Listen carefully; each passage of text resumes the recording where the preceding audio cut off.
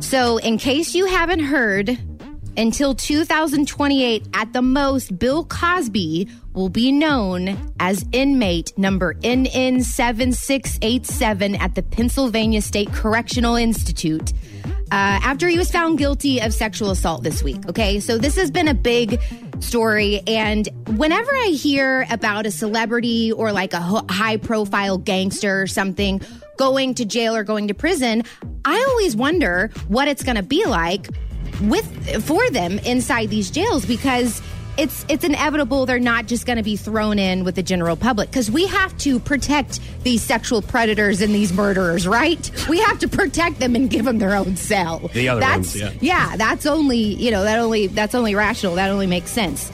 So here's the scoop, okay? Bill Cosby, he's got his own single cell in a brand new prison, okay? Now, normally, this prison only has a few single cell units, but they're normally reserved for people that are serving life sentences, okay? But obviously, since he's Bill Cosby, he gets his own cell.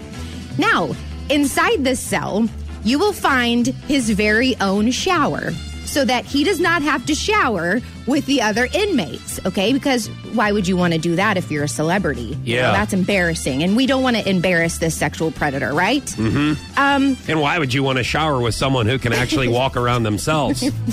Right. You just want to walk around with somebody. You want to shower with somebody who's sleeping, right? Right, yeah. Yes, exactly. So, also, after a 10-day diagnostic process, he will be able to purchase his own personal TV in his own personal cell.